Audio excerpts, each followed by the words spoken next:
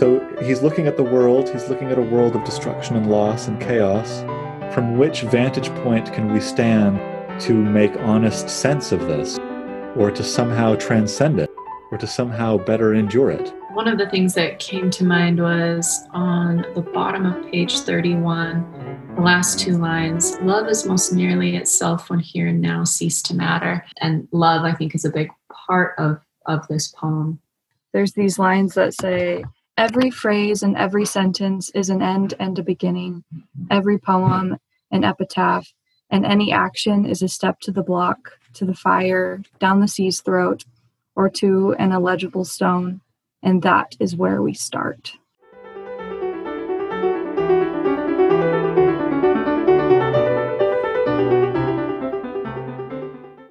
Hello everyone. In today's class, you'll hear a discussion between me and Aaron and Maren about T.S. Eliot's Four Quartets. And at the end of this recording, I'll give you an optional and just for fun writing prompt that will get you thinking about the relationship between poetry and time.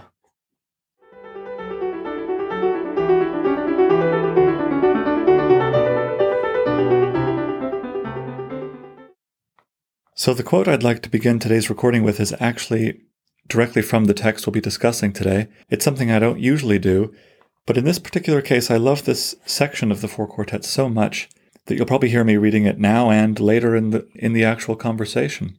I try to reread this as often as I can. I think it's a very important reminder that can help us make sure we're writing with good motives instead of bad ones. And I just also find it incredibly encouraging and perceptive. So this is from East Coker in Four Quartets. And so each venture is a new beginning, arrayed on the inarticulate with shabby equipment always deteriorating in the general mess of imprecision of feeling, undisciplined squads of emotion. And what there is to conquer by strength and submission has already been discovered once or twice or several times by men whom one cannot hope to emulate. But there is no competition. There is only the fight to recover what has been lost and found and lost again and again, and now under conditions that seem unpropitious. But perhaps neither gain nor loss. For us there is only the trying. The rest is not our business.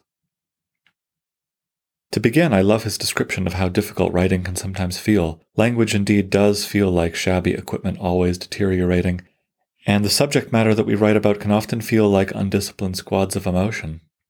On top of all that, it can be very discouraging to look through the many centuries of fantastic poetry and realize that Eliot is right again when he says that what there is to write about has already been written about once or twice or several times by poets whom we could never hope to emulate. But I love the way that he repivots our attention and our motivations, reminding us that there is no competition. And in fact, we do have a very important job to do. It's not to emulate Shakespeare or Dickinson or Keats or compete with them, but it's to recover them, to bring them back into the collective memory of our generation, to keep reminding people of how great language is and how wonderful poetry can be. Lastly, he emphasizes that it's not up to us to determine whether or not we're successful at this enterprise. There is only the trying. The rest is not our business. And for more about the beauties of Eliot's poems in the Four Quartets, let's go into that discussion between me and Aaron and Maren.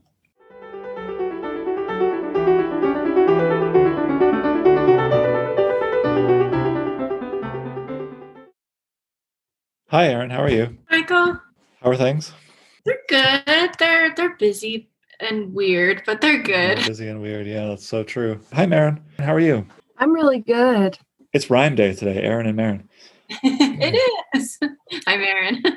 And Hey. and I appreciate you two coming here in the morning, pretty early. I mean, not super, super duper early, but first thing in the morning to talk about a really hard poem. It's a hard poem.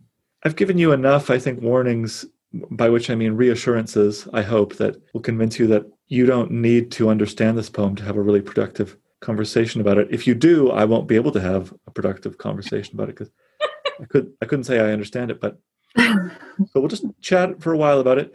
Feel free to take this conversation wherever you want, any direction, any topic, any chunk of the poem that you love and want to spend some time on. Any questions that you have, please ask me and each other. And, I have a kind of informal list of topics we could hit if you want.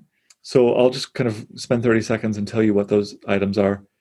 But it's not an agenda, it's not a request. We don't have to talk about these. We can talk about other things if you want. Could talk about how many great images there are, just as images. Could talk about clearly, one of the quote unquote themes is the theme of time and repetition. And we could talk about that. I'm interested in it because it's clearly one of the formal attributes of this poem, lots of repetitions. We could talk about that. We could talk about, and here I start to get a little bit, I don't know, hazy, fuzzy.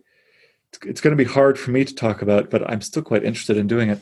The notion of God/awe, A-W-E, awe. This poem, I think, I don't know, a hunch, an experience. The way I experience this poem is that it's kind of what it might feel like to meet God, by which I mean God is not something that can be comprehended. And so it's just, and you know about sublime beauty and what sublime beauty is, and something about this poem that he's getting at, I think, that is arguing for this uncerebral. I think he's actually embracing the incomprehensibility. It's an incomprehensible poem for a reason, I think, because God and awe and beauty and time aren't comprehensible things. So we could talk about that. We could talk about the ideas of imitation and tradition, because he's imitating people. He's fitting himself into certain traditions. He has this very famous essay. But also I'm interested in this topic because why am I assigning this book? Clearly the implication is that I think we can learn from it and there's something to be imitated or modeled. So we could talk about how we can, as writers, learn from this in our own poetry 100 years later, or I guess, 80 years later. Yeah, and that's it. And the last thing I'll say, I know I've talked for a lot here, but last thing I'll say is a couple things that I might want to have govern our conversation. And maybe I've already made these clear, but this comes right after Yeats and this wonderful stanza about how can we tell the dancer from the dance. And Yeats talks about dancing in this poem. Dancing comes up, from time to time. So dancing for him is a metaphor. Maybe he's reading Yeats. I don't know. And I know he's reading Yeats. I don't know if this is where this comes from, but they're both tapping into the same image of physical, embodied, unintellectual, artistic exuberance. Yeah. So I think music and dance, we're told that this is a piece of music for quartets. He talks about dancing. We can't, the reason why I'm not in love with analyzing or interpreting the poem is because it is a kind of dance. And how do you analyze a dance? It's just kind of pointless. I'd much rather just dance the dance, so let's read chunks out loud and celebrate them for what they are. Lastly, this quote to start with, Eliot says that, quote, "Genuine poetry can communicate before it is understood." And then he goes on to claim that even those who can't, for example, understand Italian can be quite moved by Dante if they just hear somebody reciting Dante. So I feel like that can help us in this conversation. So that's my putting things on the table. Feel free to jump the line and put something else on the table that you want to talk about more. A good, easy, wonderful, and most important question to begin with, as I always do, is what did you like about this poem? What's good about it? What's likable about this poem? Well, Michael, I think this is such a good question and to kind of speak to the idea of what this poem means. I have no idea what this poem means. And in fact, I kind of don't want to know because I think it is more enjoyable to just let the poem be what it is. Yeah. Experience the poem rather than trying to understand it. I'm sure I would be wrong even if I if I hazard this. Well, I don't want to interrupt you, but I'll just say, when we get to the meaning section of our conversation, I don't think there is a secret meaning. I think the dancer is the dance and it's dancing right in front of our eyes. So I don't, anyway, that's that. Keep talking. Yeah, no, I think that's a really good point. But one of the things that I loved most about this poem or series of poems is that is how much I loved it, even though I had no idea what it was, what it meant per se, but because it was so musical, it was so spiritual, it felt cosmic almost. And the imagery that you had brought up earlier, there's so much beautiful imagery that swings between being very grounded and very earthy. And then in the next line, it's incredibly spiritual and super expansive. And I just felt like that was really inspiring. and just awe-inspiring is a good way to put it. I wrote in my notes, wow, which is not an astute thing to say, but that's how I felt as I read it. Just wow.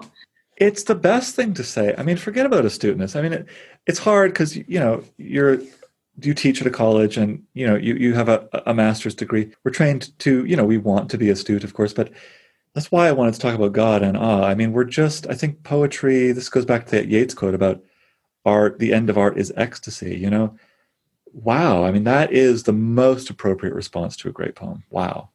I love what you said, Aaron, a couple of really important things. So cosmic, yet grounded, and it jumps back and forth between being cosmic and grounded, right?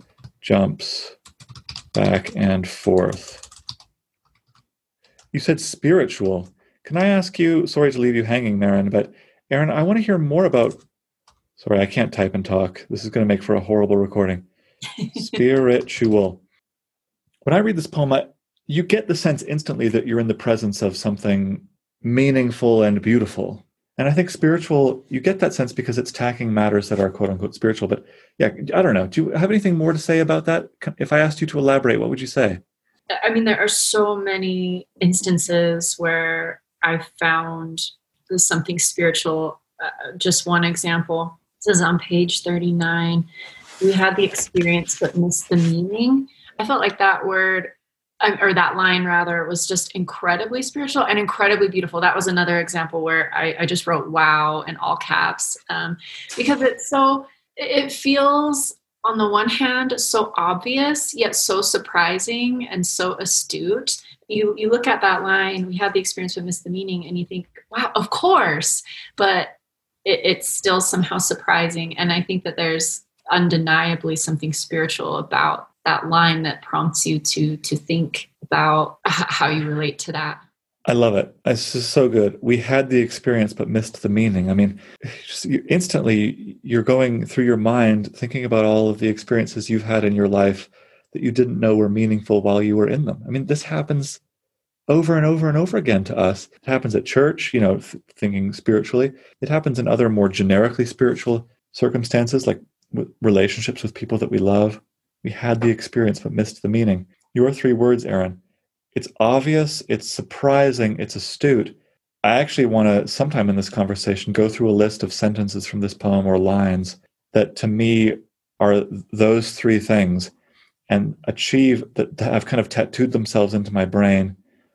They achieve a level of profundity. They're not secretive, they're obvious, but they're so surprising. Like we've never heard them in this way before, or we've forgotten them. And this book is just peppered with them. And that's absolutely one. We had the experience, but missed the meaning. It's just such a wise thing to say. Okay, Maren, sorry to leave you hanging, but what did you find likable about this poem? What would you add? I really liked how Aaron said cosmic, because I really enjoyed the interconnectedness of everything. Maybe this is referring back to Yeats' poem Vacillation, where Eliot is just hovering between opposites often, or 2 similar concepts, images, and he flits back and forth, kind of creating this web or this net that connects it all. And I liked that because while it made the poems more complicated because he's constantly turning around and then going back again, it made the poem seem whole and full as well. Because sometimes trying to reduce complex subjects into poems can feel overwhelming, even though it's more simplistic. And I oddly was reassured sometimes by how Eliot tackled the complexity in a complex way, using complex language, which communicated that this is so hard to get at. And it was oddly relieving. Yeah, this is hard to get at. I don't really understand what's going on here, but I know it's not just one thing.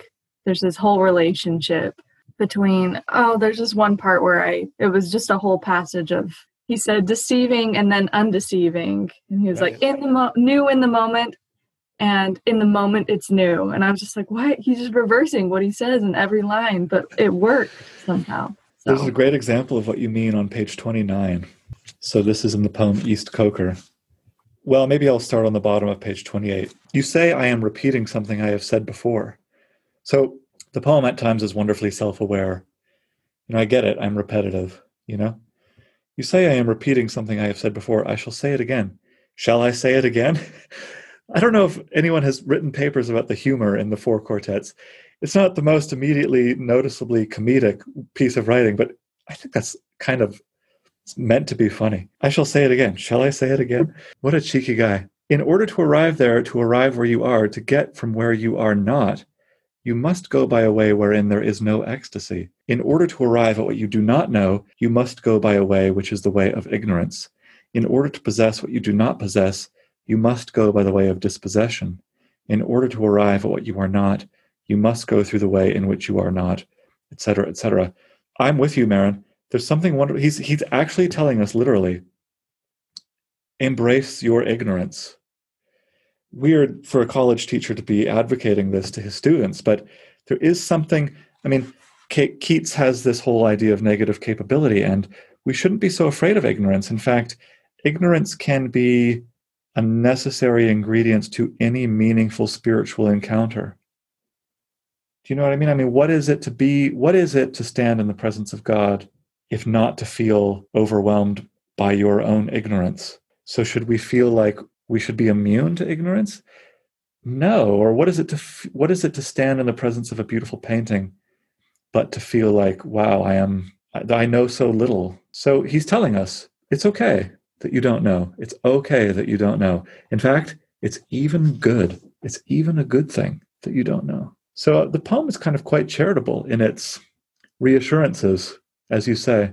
Yeah, I really love that. What else? We can go to one of my items. What else do you guys want to talk about? There's one thing I wanted to mention.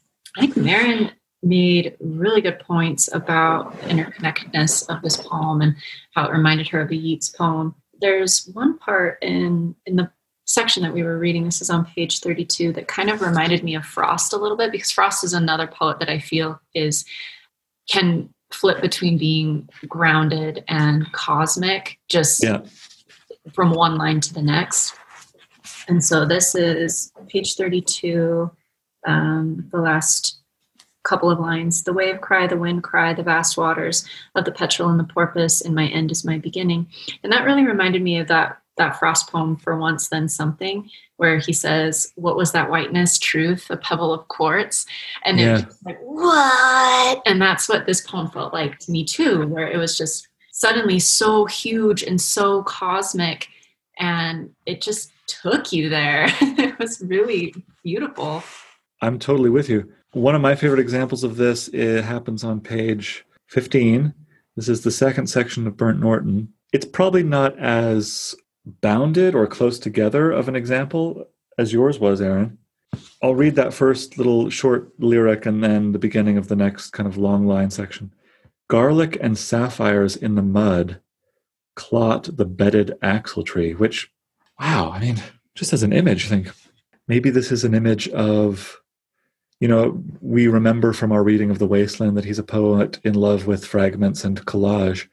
So maybe this is an image of the trenches or a devastated, bombed out landscape. There's some kind of an axle tree is an axle, like a car's axis wheels, right?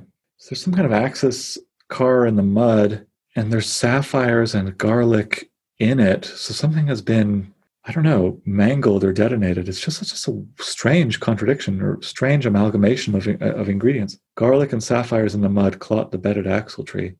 The trilling wire in the blood sings below inveterate scars, appeasing long-forgotten wars. And then that long line section, at the still point of the turning world, neither flesh nor fleshless, neither from nor towards, at the still point, there the dance is.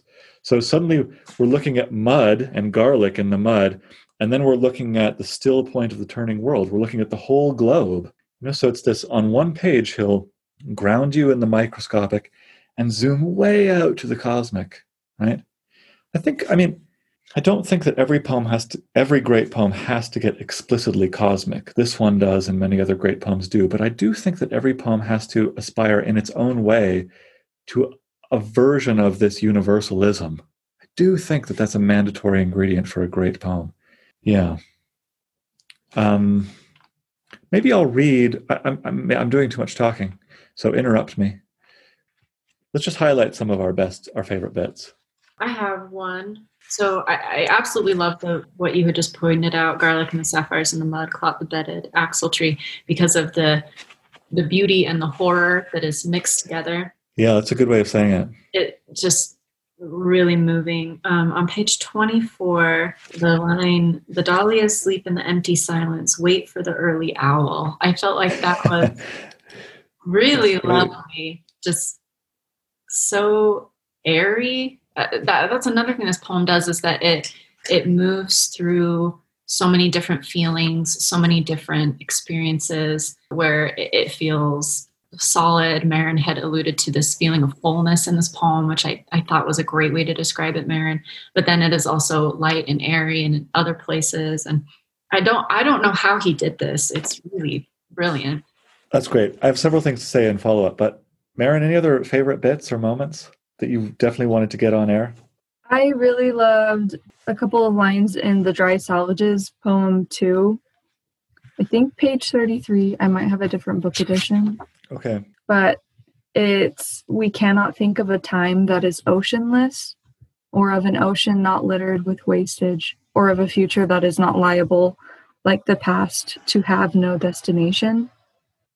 I really love, we cannot think of a time that is oceanless. I don't know why, but that strikes me. It's so vast, but so applicable to our current world, even though this is, it's slightly modern, contemporary, but it doesn't feel like it's meant to be an environmental poem. But because this whole selection, all these quartets are speaking to our world, it almost turns into this spiritual world poem, which is inherently environmental to me. That's great. No, that's great. And the section that this comes from is a section in which the river is presented as a kind of god, right? The river, it's not surprising that he gets this is a very antique classical image. It comes from Heraclitus, I guess, who gives us one of the epigraphs for this book. Epigraphs, by the way, which he doesn't translate. He assumes that we can read ancient Greek, which is a bit snobbish of him. One of these epigraphs is from Heraclitus, who is attributed with having said, "You can't step in the same river twice." It was either him or Pocahontas. I can't remember, but and so the river has always, for millennia, been a symbol of timelessness or cyclicalness or eternity. Or, maybe that in and itself is a kind of poetic lesson from us, that we don't need to. And now suddenly realize that I want to say 8 things that are all slightly different. So, oh dear, here's one of them. We don't need to write anything new, and we don't need to write it in a new way. He loves the river, and what is the river if not the same? Year in, year out, day in, day out. It's kind of different, I guess. You never step in the same river twice, but it's also the same. Maybe this is the point. And also find those bits where he's basically plagiarizing Ecclesiastes. The bits I mean. There's two moments, I think, where you think, wait a minute. Twice he does this. Why can't I find them? Michael, I don't know if this is the one that you're looking for, but in my version on page 24, are you referring to the time of the seasons and the constellations, the time of milking and the time of harvest? Yes, that's exactly it. Okay, yeah, good. First go to page 23. You found them. Very good, thank you. First go to page 23. If you have a different edition, it's the very first page of East Coker. He says, houses live and die. There is a time for building and a time for living and for generation and a time for the wind to break the loosened pane and to shake the wainscot where the field mouse trots and to shake the tattered arras woven with a silent motto. You flip the page. He keeps saying stuff like this. Keeping time, keeping the rhythm in their dancing as in their living seasons, the time of the seasons and the constellations, the time of milking and the time of harvest, the time of coupling of man and woman and that of beast. He's rewriting Ecclesiastes, right? You all know these scriptures. And it's also, keep in mind, Ecclesiastes, who says there is nothing new under the sun. So he knows that there's no need. His friend Ezra Pound says this horribly annoying things that make it new, I think great poets constantly prove that you don't really necessarily have to make it new. this isn't exactly Ecclesiastes. There's new modern elements to this, that's true. But there's an it in that sentence, make it new. What is the it? It's what we've inherited. It's the tradition. It's the past texts that we have, So as poets, what is the takeaway? Absolutely feel free to riff off of, model, steal, inherit, parrot, any old ancient text that you like. If time is a river and we're all in the same river, we're still in Ecclesiastes. So why not keep writing in that mode? Yeah. What else could we say about the idea of imitation and tradition?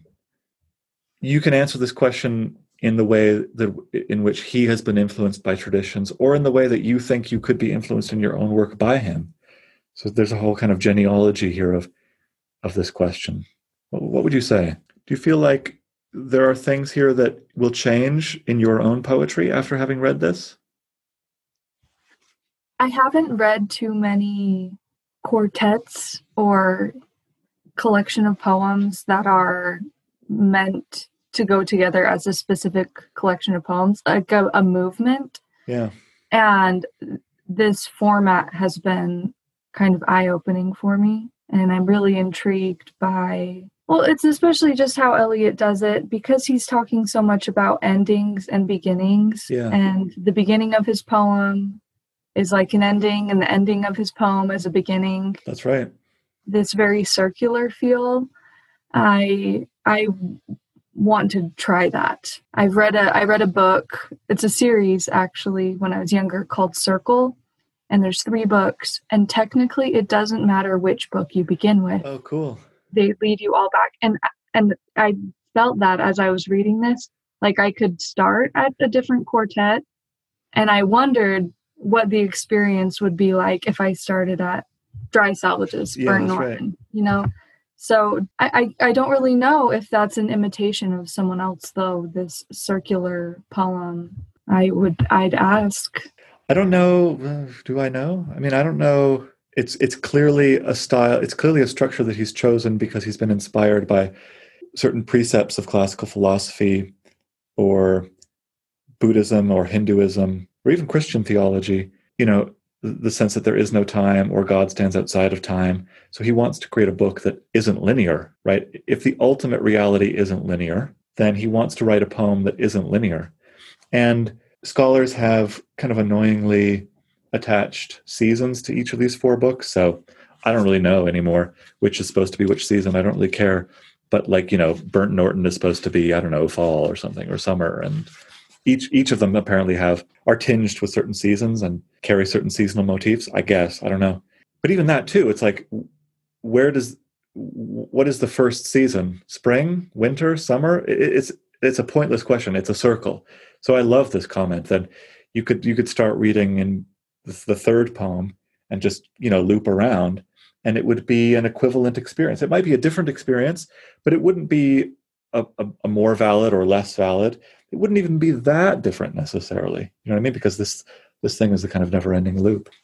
One of the meta level takeaway might be, don't worry about something I try to not worry so much about as a writer is what an editor in a magazine is going to want to publish. Like, oh, this is 3 pages and they're not going to want to give 3 pages to a poem, or, oh, this chapter is too long, or, oh, nobody publishes a book in this format, or YA books have to be a certain length, or they have to follow certain patterns or certain norms. I just think if you want to write a poem that is a weird shape and a weird length and a weird structure, is it 1 poem or is it 4?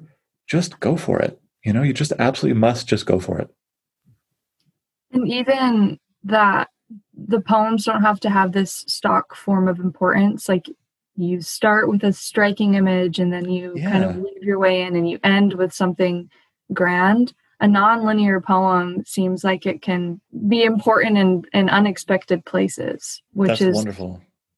It feels very opening to me as a very aspiring wannabe poet. That's great. We don't say that about yourself. That's not true. I mean, in a sense, we all are, I guess. I know what you're saying. No, but that's wonderful. We do, as poets, especially in workshop, fall into this rut of like, okay, what the poem needs to do is start with an image or an anecdote or a scene, describe that scene, and then leap off into some kind of abstraction or universal or moral. This is the kind of this is the mode that Wordsworth invented, autobiographical. I went, found these daffodils, they were beautiful, wandered around among them, and then I went and laid on my couch and swooned for a while. It's like not every poem has to start with an image or a place. You can just start with a sound or a piece of syntax or a rhythm or a structure, and the images can come later. You can start with a truth claim, an abstraction. Marion, I just want to say I loved so much of what you said. I thought that was really just spot on for this poem. And I think I'd like to go back to kind of what Marion was talking about with the circular nature of this poem, because I think something that Eliot does that is truly remarkable is how, yes, he calls out like, yeah, I'm repeating the same thing over and over again, but he does repeat the same idea or even the same phrases in ways that feel, again, to speak about what we mentioned earlier, obvious yet surprising, to where you just pause on certain lines. So in my edition, this comes on page 40, the bitter apple and the bite in the apple. And I feel like that's a really wonderful sensory way to describe this idea of the beginning and the end. Where does it start? Where does it end? It's all a circle, by talking about something that a lot of us do, eat apples. And the way he phrases it, the bitter apple and the bite in the apple. I mean, if I just saw that line, I would feel like, tell me more. Okay, good. I think that it's beautiful the way that he's done that. And as I read this poem, I really just have no idea how he did it, but I'm not mad about it. It's great. It's a wonderful syntactic microcosm of the larger theme of the book. So the larger structure of the book repeats and is cyclical, but even on the level of the line, the sounds will loop back on themselves, right? The sounds will be echoes of each other. That's another great lesson for us too. Like, this can get annoying, I suppose, but you can find ways of organically embedding into the formal aspects of your poem any kind of thematic or content or argument that the poem is attempting to make, right? How can we know the dancer from the dance, right? There's no such thing as content over here and form over here in this poem. It's all fused together. It's fused together on the level of the book, but on the level of the line. There's a list of sentences every human being should know, poetry lover or not, that come from this book that I want to highlight. But I want to now, what I'm going to do is try to play some music, and Beethoven 15th String Quartet. So Eliot talks about this poem. He talks about the composition of this poem, and he calls them quartets. And in letters, I can't remember letters or journals, he makes specific reference to Beethoven's string quartets, specifically this Beethoven's 15th String Quartet. I'm going to try playing for you now. Not all of it, of course, but one of my favorite bits, just so that you can hear it. And we'll listen to it for a couple minutes, and then I'll read the beginning of Burnt Norton, just to kind of not necessarily do an annoying compare and contrast, but just to drive home the point that what he's aspiring to is music. It isn't philosophy. It isn't argument. It isn't necessarily even theology, although theology comes into it. It's art, right? He's aspiring to a kind of music. If he wanted to relay information, if he had information to give us, if he had a philosophy, he should have just written prose. You know what I mean? So listen for about 2 minutes. Yeah, and then we'll regroup. Does this work? Does this be okay? Does this make sense? Okay, 1, 2, 3, go.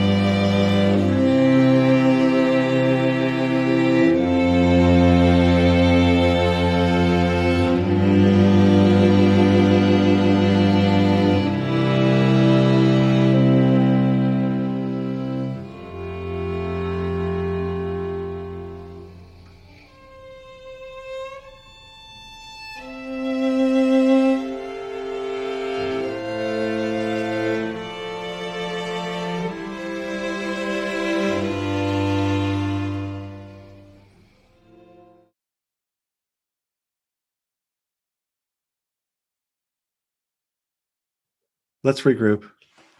I mean, isn't that the most beautiful thing you ever heard in your entire life? Oh, it's so beautiful. It's so beautiful. I just want to know what you think about that piece of music. I mean, it's just so great, right? It is just so, so beautiful. Why is it so beautiful? It's so calming. It's so soothing. It's like, I don't know anything about music. I'm not going to sound technical or informed in any way, but it's only made of like that section of that quartet is only made of like 4 or 5 notes. It's this like ascending scale of 4 or 5 notes. But every time he goes up that ascension, there's a new note added or a new twist or a new harmony, a new bass note, you know? So it's like making these very slow and gentle rotations around this motif, you know? It's like it's the most beautiful thing ever. Can't you hear the 4 quartets in that song? It's like if the 4 quartets, if that song, if that piece of music became words in a new life, it would be these words. So I want you to explain to me what I mean by that. What did that piece of music and these words have in common? And how can we, why am I asking this? How did he capture that kind of tone, power, movement? Yeah.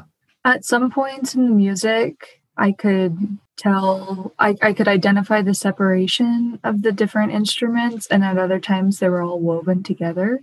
So it was like the polyphonic versus monophonic, like the one voice, the multiple voices. And I feel like that happens in Eliot's poems as well, where sometimes it's all together and then you have all these different voices, these different images, he switches between different rhyme schemes, but then it all like slides back together in certain passages. What an absolutely great thing to say. I mean, that's another reason it hadn't occurred to me until you said it, but that's another reason why I love that section of that quartet so much, because there's 4 people playing, and you're absolutely right. Sometimes it sounds like one, and sometimes they branch out, and Beethoven wants you to hear all 4. Sometimes he wants you to hear 2, and then 1 again. Eliot's doing that exact same thing. What a great thing to say. I want to read a couple sections where maybe this is noticeable, but I don't know. Any other thoughts about this? I think that particular section of music that we listen to is a lot like this Eliot poem in the sense of fullness that Maren talked about at the beginning of our chat, that I felt like there was such a sense of fullness in the music as well. Even when they weren't all playing at once, yeah, it still felt incredibly full, and that music was very blended and very cyclical itself in the way Eliot's poem is. This is great. Fullness. So by fullness, I don't want to put words in your mouth, but you mean probably that there's a whole range of tones, right? We get that bassy, that wonderful bassy, deep cello, I guess it must be. And then the very high, everything from there up to the very high notes of the highest violin. So Eliot similarly will be talking about war. I don't know what the bass equivalent would be, but I mean, you could arrange this spectrum any way you wanted. But the full range of human experience or human life, harvests, weddings, space, dancing, war.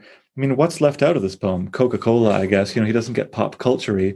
But in terms of what's universal in the human experience, it's kind of all there. Yeah. I want to read the beginning, not because I love it particularly more than the most. I do quite love it. But I do think it's representative enough of what we've been talking about to kind of put on display here for a minute. So this is the very beginning, Burnt Norton.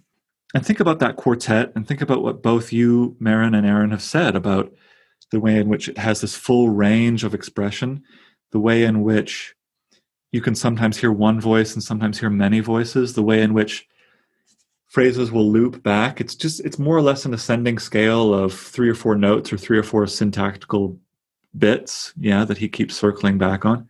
And Aaron, you said something like maybe 10 or 15 minutes ago by now, like about how, and maybe this dovetails with fullness, but the poem wonderfully shifts and shifts and shifts from one tone to another. It can be happy, it can be serious, it can be light, it can be rhymey, it can be prosy, it can be meditative, it can be assertive, it can be questioning. It can be pretty much anything. Here we go. Time present and time past are both perhaps present in time future, and time future contained in time past.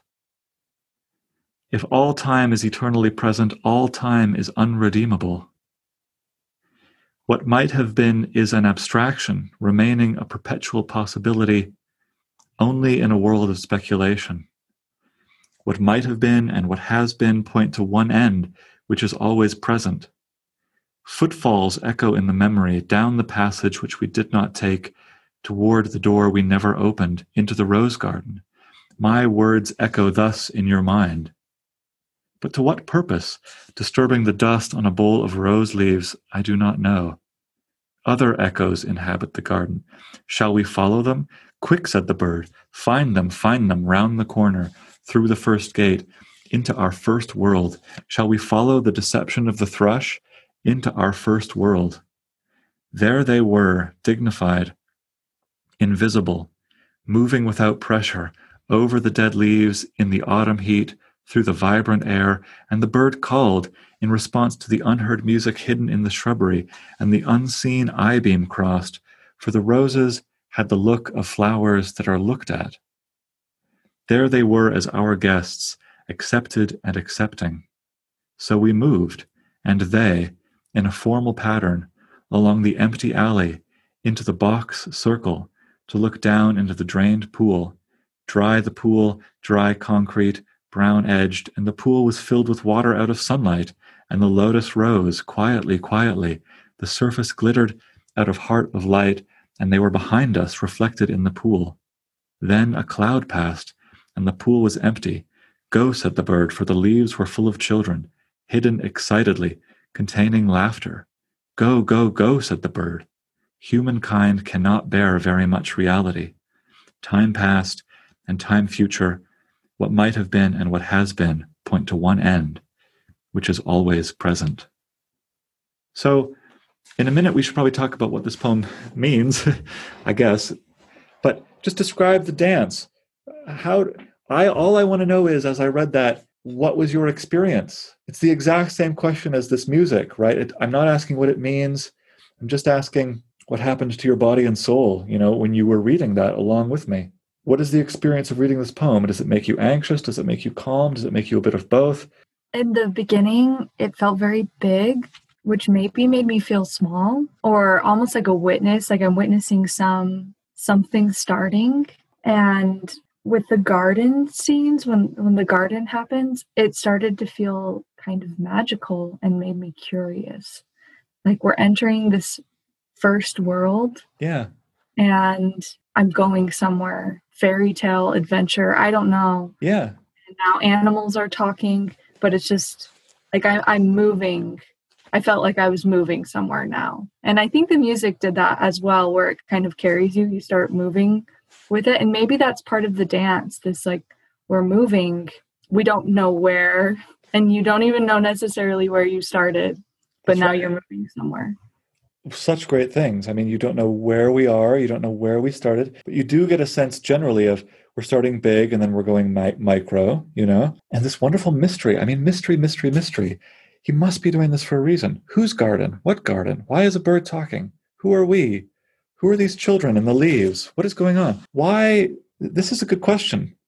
Isn't this confusing? Isn't this bad? You can't do this in a poem.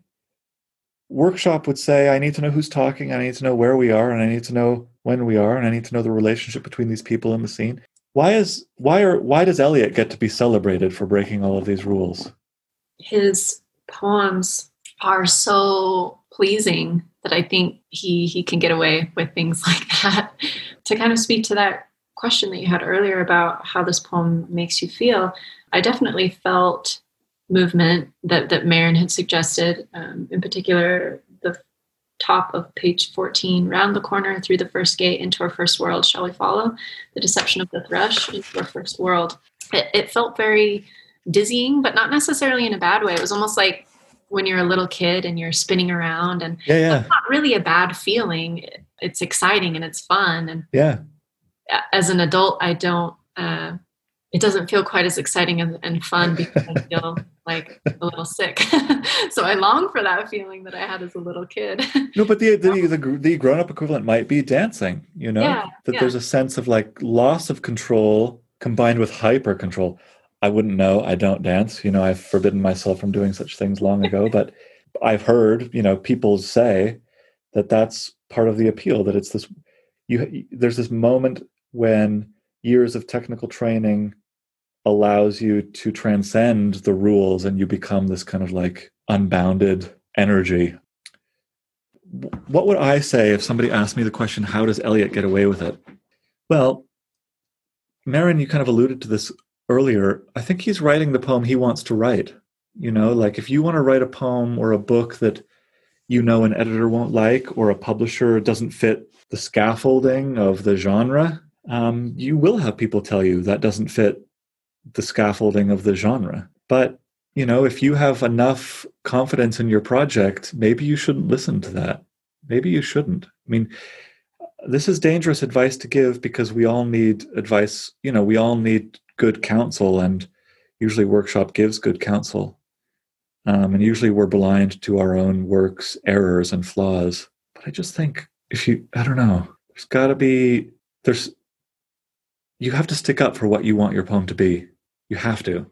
So he gets away with it because he chooses to get away with it. You know? Another answer might be that he tells us, as you say, throughout the poem, like, don't worry, I'm not making sense. Don't worry, I'm repeating myself. It's all part of the plan. Because he's aware of it. He's not making unconscious mistakes. He's making conscious ones, I guess. You know what I mean. But also, and we should transition here maybe to talk about God or awe. And, you know, I don't know if you have anything to say about this, but this poem is one reason I love this poem so much is because it reminds me that religion, spirituality, the divine, and the artistic and the aesthetic all exist in the kind of in a similar realm. You feel in the presence of God what you feel like in the presence of a great work of art, stunned into silence, into this wonderful state where comprehension is an irrelevant factor. You know? I don't know. Anything to say about God or awe and beautiful ignorance? There were two lines I just wanted to point out. I felt like in the later poems, it got more overtly spiritual or religious, talking about God. But in the beginning, on page, I think, 17, is that it? No. In the first poem, section 3, I love this line that says, men and bits of paper whirled by the cold wind, which isn't overtly spiritual, but it kind of made me think of the Christian notion of the nothingness of man, that man and bits of paper together are whirled about in this world that's beyond our control and our comprehension. Yeah. And we are just carried along and witnesses to it. Yeah. And then the next page now channels a different kind, 2 pages in section 5. It's channeling Eastern religion, spirituality. At the beginning of section 5, kind of towards the beginning, the lines, can words or music reach the stillness as a Chinese jar still moves perpetually in its stillness? This almost Zen moment. That's right. Which I think that stillness gets at what you were saying about being stunned. I think that expresses that a little bit, that this, can words or music reach this, whatever feeling we're trying to communicate, this awe, where like a Chinese jar, we're moving, but still we're in this state of Zen, experiencing, but not experiencing. Words can't. And that's one of the things that this poem is about. Burnt Norton, section 5. Words, after speech, reach into the silence. Only by the form, the pattern, can words or music reach the stillness as a Chinese jar still moves perpetually in its stillness, to repeat what you just read. But then he keeps going. Words strain, crack, and sometimes break under the burden, under the tension, slip, slide, perish, decay with imprecision, will not stay in place, will not stay still. Any poem that tries to, let's say, F the ineffable, but that sounds bad. Beauty and God and the divine are ineffable. They cannot be articulated, especially with something as crude as language. Words strain under the burden. So, of course, any poem that aims at that is going to look slippery, you know? In East Coker, he says, he's talking about how to write poetry. This is section 5 of East Coker. He says, and so each venture is a new beginning. This is so great. This is like what every writer needs to read as a prayer every time they get up in the morning. Every venture, every new page, every new chapter, every new line is a new start. Nothing that worked last time will necessarily work again. It's a new start every time. Every venture, each venture is a new beginning. Arrayed on the inarticulate with shabby equipment always deteriorating. That's what language is. It's shabby. We have these words and we fumble about. They're deteriorating in the general mess of imprecision of feeling, undisciplined squads of emotion. And what there is to conquer by strength and submission has already been discovered once or twice or several times by men whom one cannot hope to emulate. Like, oh no, Ode to a Nightingale exists. I should just give up. I think I have that thought every day. Ode to a Nightingale exists. I don't need to keep trying. But then the pep talk, Eliot, halftime coach comes in and says, but there is no competition. We're not in competition with those authors. There is only the fight to recover what has been lost and found and lost again and again, and now under conditions that seem unpropitious, but perhaps neither gain nor loss. For us, there is only the trying. The rest is not our business. You all need a plaque that says that above your writing desks. For us, there is only the trying. The rest is not our business. So what is this poem about? I won't ask you because it's an annoying question. It's about time. It's about death. It's about life. It's about God. That's what makes it great. What isn't it about? It's about everything important. So note to all aspiring writers out there, including myself, if you want to write a lasting poem, make it a poem that's about everything important. Be ambitious. This is written after the wars, after the Second World War. It's about time passes, things decay, things are blown to smithereens. To quote the Yeatsian line, it's about how the center cannot hold. Those wonderful bits in East Coker. They are all gone under the hill. The dancers are all gone under the hill. So it's about destruction and death and loss. If I asked you, maybe I will ask you this because I'm talking too much. So he's looking at the world. He's looking at a world of destruction and loss and chaos. And I think he's asking himself a question. From which vantage point can we stand to make honest sense of this? Or to somehow transcend it? Or to somehow better endure it? And maybe the poem doesn't answer that. But if the poem does have an answer to that question, from which vantage point can we stand to make honest sense of loss and death? What is the poem's consolation? It's such a big question. Yeah. One of the things that came to mind was on the bottom of page 31, the last two lines, love is most nearly itself when here and now cease to matter. That's so good. I love those lines. And I feel like that's a really hard thing that he pulls off in this poem, is to talk about love in an abstraction. It can go wrong in so many ways, and does in so many of my attempts. But I think that is something that this poem comes up again in this poem over and over again. Is very good. A lot of the things that had been mentioned before of God and cycles and life and humanity, and the phrase that you so astutely said that this poem is about everything that matters, and love, I think, is a big part of this poem. He doesn't talk about it overtly, other than here and there, and in these two lines in particular. But that was something that really just left a big impression on me as I read it. I love it. I really like what Aaron just said about love. And I actually, when you asked that question, I thought of a different section, the very last poem, section 5 of poem 4. In the middle of the beginning, there's these lines that say, every phrase and every sentence is an end and a beginning. Every poem, an epitaph, and any action is a step to the block, to the fire, down the sea's throat, or to an illegible stone. And that is where we start. And that kind of made me think of this is maybe our vantage point, or at least as poets, as communicators, as organizers almost. So we're organizing words, kind of like the organizing matter. But wow, this is so great. You both said love, organizing, and just doing it, like just starting it, like every step, just take a step, Can I just have 3 more minutes? I know it's time. Can I please just have 3 more minutes? Because I think it's important.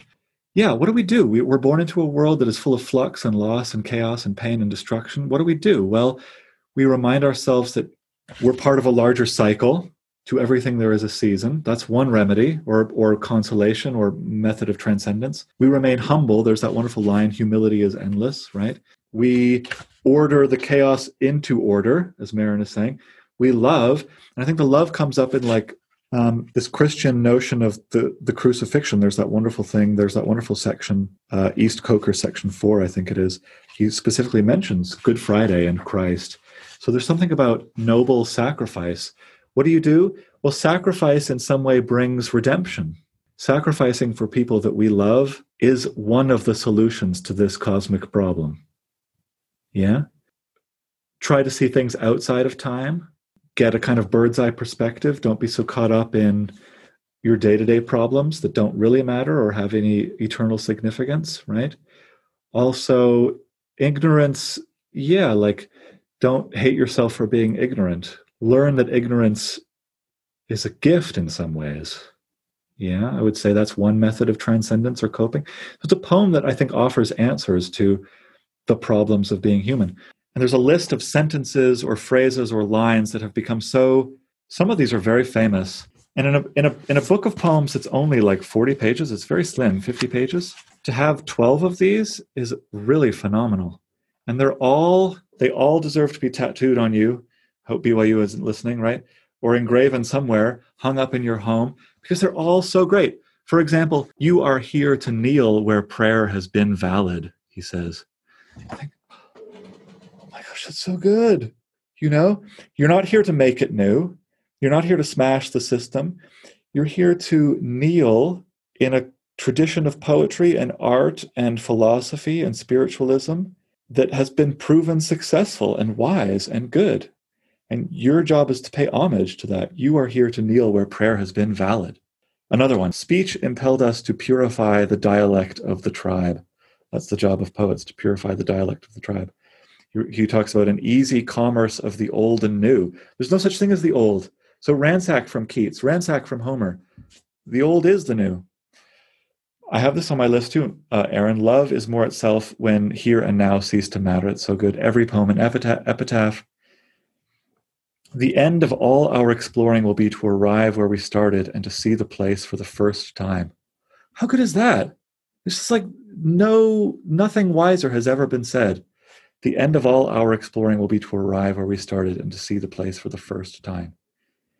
Humankind cannot bear very much reality. Home is where one starts from, etc., etc. And then that one long section that I already read that I won't again about there is no competition. So it's just like a catalog of insanely distilled, hard-won wisdom that teaches us how to live. Think about that the next time. You are here to kneel where prayer has been valid.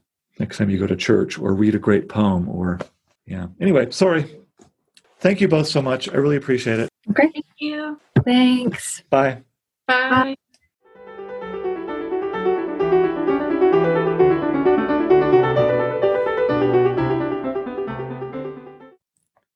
Now for the writing prompt.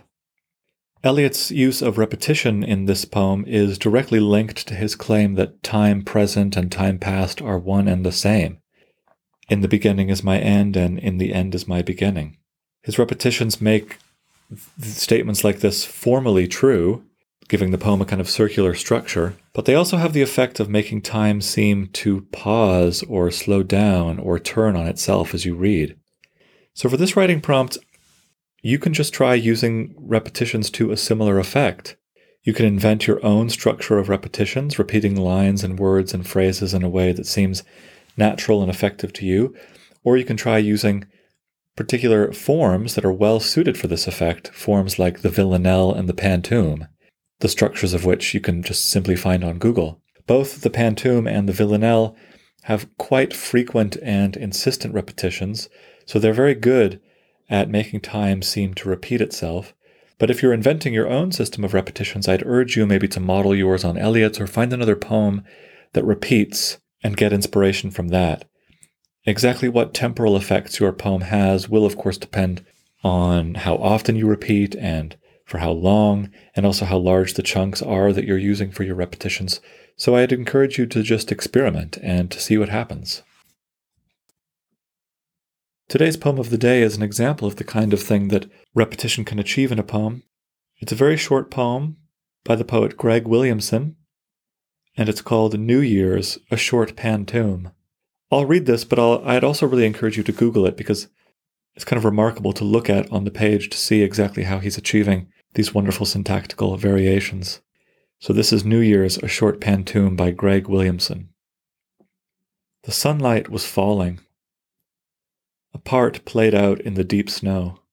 We were all there. At the start, we knew how the year would go, played out in the deep snow. The sunlight was falling apart. We knew how the year would go. We were all there at the start.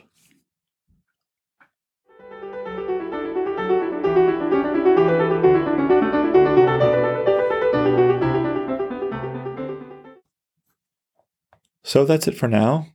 Next time I will be chatting with Liz about Rilke's Duino Elegies.